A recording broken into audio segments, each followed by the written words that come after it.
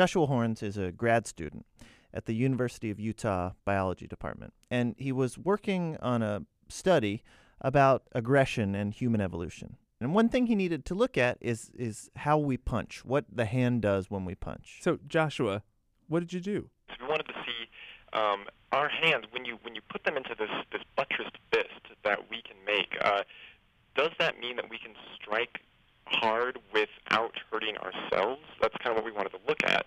But this isn't really a study you can do in live humans. You can't really measure how much force or how much strain there is in their bones, because people really don't like you cutting open their hands. Yeah. So we hatched the idea of using cadaver arms, where we would manipulate them into different hand postures, and that way we could take recordings from the bones in the hand and see how much force they were feeling, how much strain they were feeling. Wait, so are you actually taking human cadaver arms and making them punch things? Yeah, that's right. So then what did you hit with it? So the arm, once it was in the correct conformation, that sat on a pendulum, and we pulled the pendulum back and let it swing down into a weight. It made contact with the weight at the bottom of the swing when all of its velocity was horizontal. So we were able to get these simultaneous recordings of how hard the hand was hitting, and then how much strain, how much the bones in the hand were changing shape. So how many arms and fists did you have? So we had, let me think, we ended up with, I think, 8 male and 1 female arm. And did you name them? Did you have any, like, a favorite arm? We didn't. I don't have a favorite arm. So the first arm we used was the female arm, and we were working with it for months because it was such a delicate process and such an unusual process. And so we became very familiar with that arm, and one of my lab mates named it Betty. Betty. Did Betty have a good punch? Betty had a decent punch. She was the first one, though. After a particularly good punch, did you give any of the cadaver arms a high five? There was actually there was one bout of high fiving during the slap. Really? Yeah. I mean, how often do you get an opportunity like that? Never. Well, Joshua, thank you so much for telling us about what you did with those dead people's arms. Yeah, you bet. I enjoyed talking to you.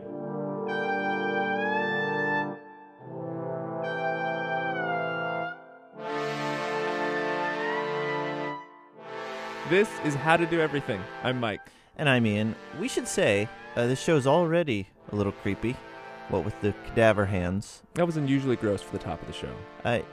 It's gonna remain creepy. Because it's almost Halloween. One thing about Halloween, you try and scare people. Common way to scare people is by saying scary things like, I love you. You have a terrible disease. Most commonly, though, boo. Boo. And it's weird, with all the words available to us, all the scary words, how have we settled on boo? Boo. Lexicographer Jesse Scheidlauer, you know him, he's on the line with us now. So, Jesse, why boo? Any kind of onomatopoeic expression is hard to trace. With that said, what's interesting about boo, in English at least, boo was originally used as an expression of surprise, broadly speaking. So that includes the Halloween sense, to scare children.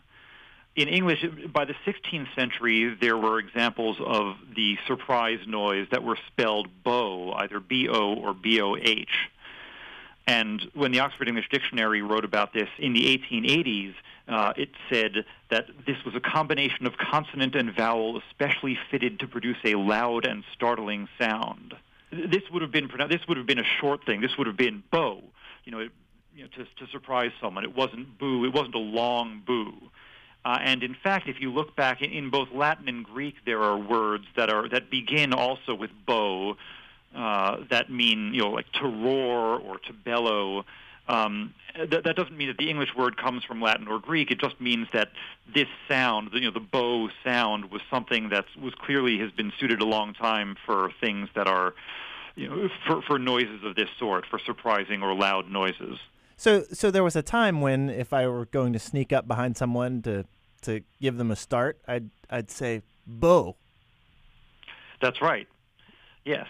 Wow. The Boo version, again, as far as we can tell, these things are hard to look at.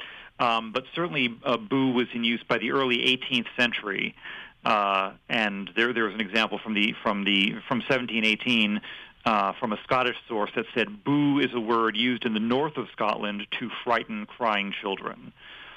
Wait, why would you to make it worse? I guess to distract them. That's what I wondered as well. Yes, I mean it might make them cry if they weren't already. But yes, this would be to distract them. When they're scared, they're not sad anymore. Yeah, to change their mood, change what they're being emotional about, from being sad to being scared. So if Socrates was going to sneak up on Plato, he would just be like, "Boo." It's quite likely. Jesse, thanks so much. Sure, thanks for having me. Jesse Scheidlauer is the former editor-at-large of the Oxford English Dictionary.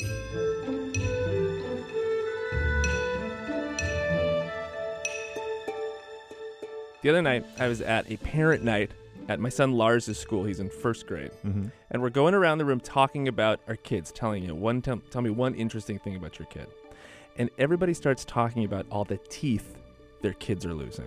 Sure. And one of the moms from South Africa says, "What do you guys do about the tooth mouse?" And everybody kind of stops. And we're like, tooth mouse? But then something happens, the conversation moves on. We never got to ask, what is the tooth mouse? So I found out her name, emailed her, asked her if she would tell us what the tooth mouse is. She says she's too shy, but her husband, Chris, can do it. He'll do it. He is online with us now. So, Chris, what is a tooth mouse? Well, I mean, we like to have options back home. So we have visits from the tooth mouse ordinarily, and I suppose some kids have the tooth fairy, but the tooth mouse is by far the more common of the two. So what you do is you leave a piece of cheese for the mouse to make sure the tooth mouse comes. And the tooth mouse comes and leaves you a few coins in your slipper, takes the cheese, and takes the tooth as well, so that it can build its house with the tooth. Now, when I imagine, say, the Easter Bunny, I imagine a giant, the bunny the size of a man. Yes. Is the tooth mouse just a regular mouse, or is it a giant mouse?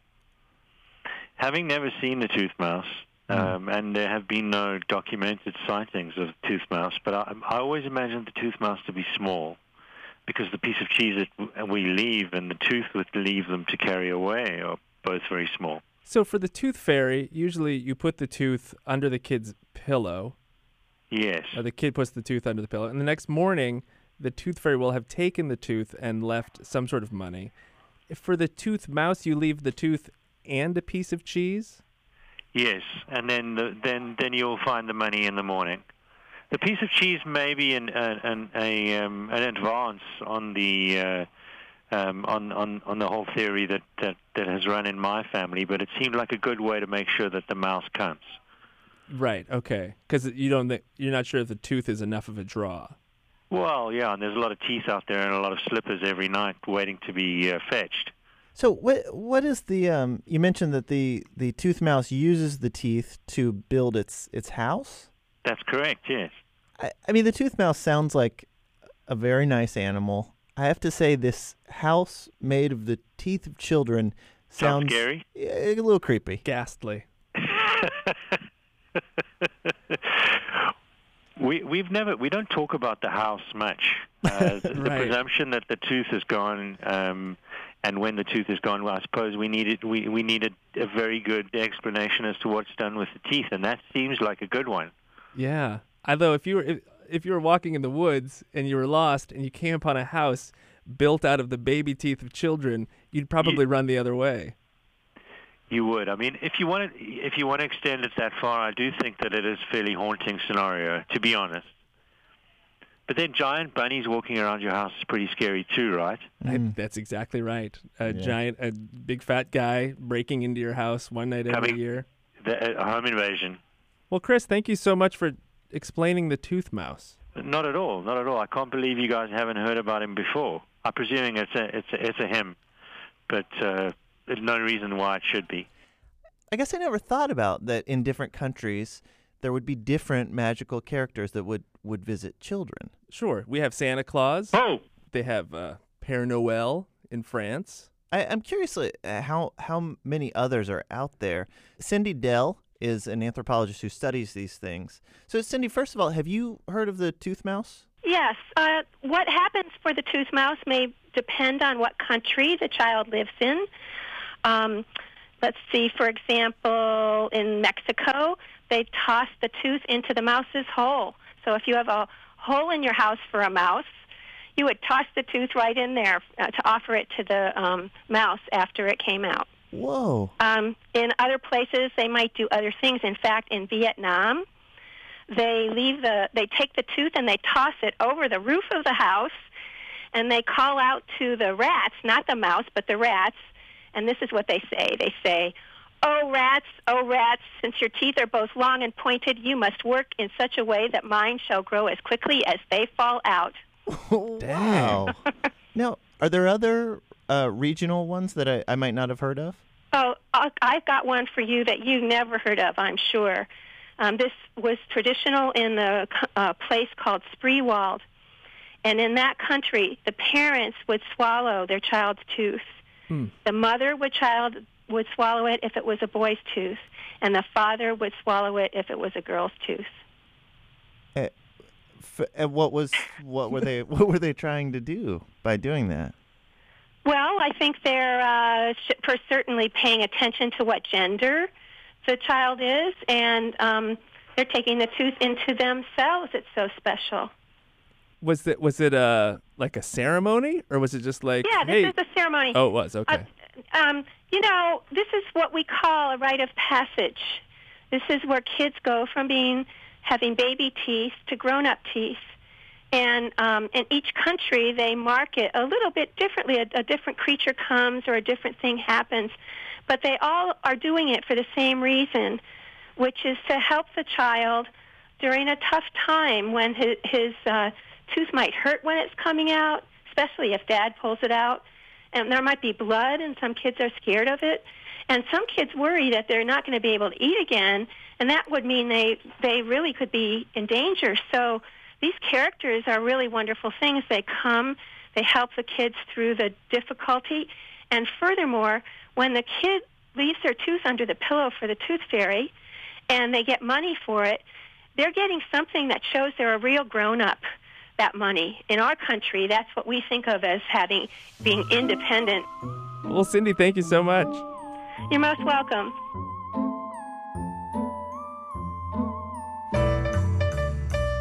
Now the part of our show where we'd like to take a second and tell you about some of our sponsors. And they like us to tell you about them too. Getty Images is one of our sponsors today. Great photography has the power to move culture, highlight injustice, bring understanding, and change minds. Getty Images believes that the difference between looking and seeing is the power of the image. Getty Images provides the highest quality collection of images from world-renowned artists, curated with expertise. So visit gettyimages.com and see what an image can do. We're also supported this week by our old friends at Stamps.com. Stamps.com helps businesses avoid time-consuming trips to the post office. Use your own computer and printer to print out official U.S. postage for any letter or package, and then the mailman picks it right up. No more wasting time going to the post office or wasting money on expensive postage meters. Those are the worst.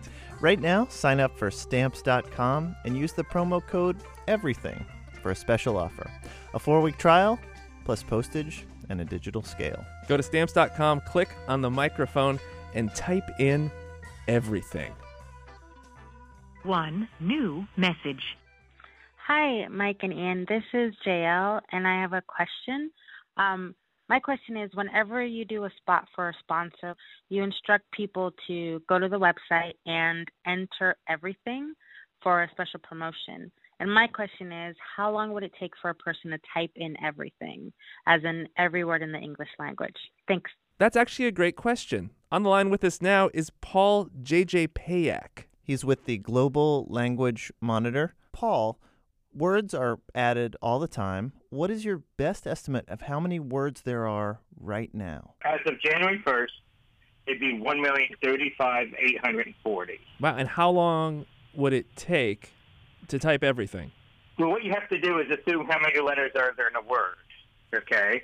So what we did is we looked at the King James Version of the Bible, we looked at all dictionaries, and then we looked at when people type, how does Guinness record a typing record and things of that nature. And it seems that they when you're doing a long typing project, they assume 5 letters per word. Okay? 5 letters per word. And so the typical speed of a typist is 90 words per minute. You know, somebody that's pretty good, but you need somebody more than pretty good. So the record is 174 words per minute. Wow. And let's say if we're doing something, they carry that on for 50 minutes an hour.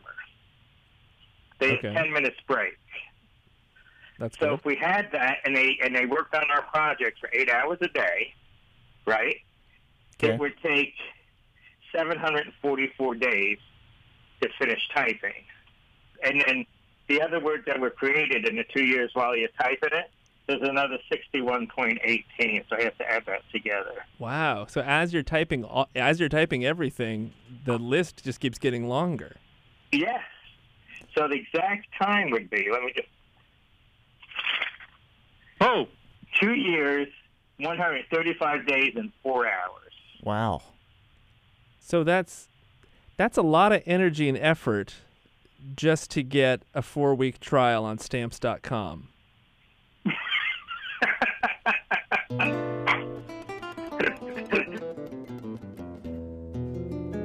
We heard from Alana. Alana says she listens to How to Do Everything while analyzing building materials for asbestos in a laboratory in Portsmouth in the UK. Alana, these next 15 seconds are for you. You know, the perfect song for you, Alana, is Fire and Rain by James Taylor, the original JT. Alana, I hope that you find every last bit of asbestos and dispose of it in a way that is good for you and the environment.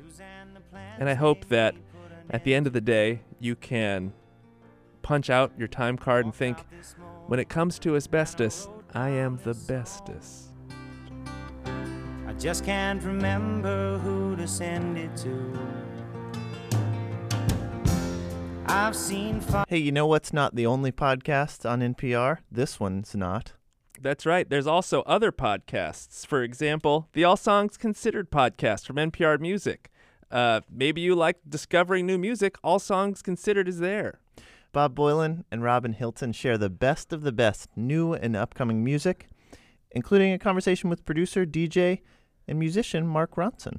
Find lots of songs you'll fall in love with on All Songs Considered every Tuesday at npr.org/podcasts and on the NPR One app. That does it for this week's show. What we learned today, Mike? Well, I learned that before we said boo, we said Bo.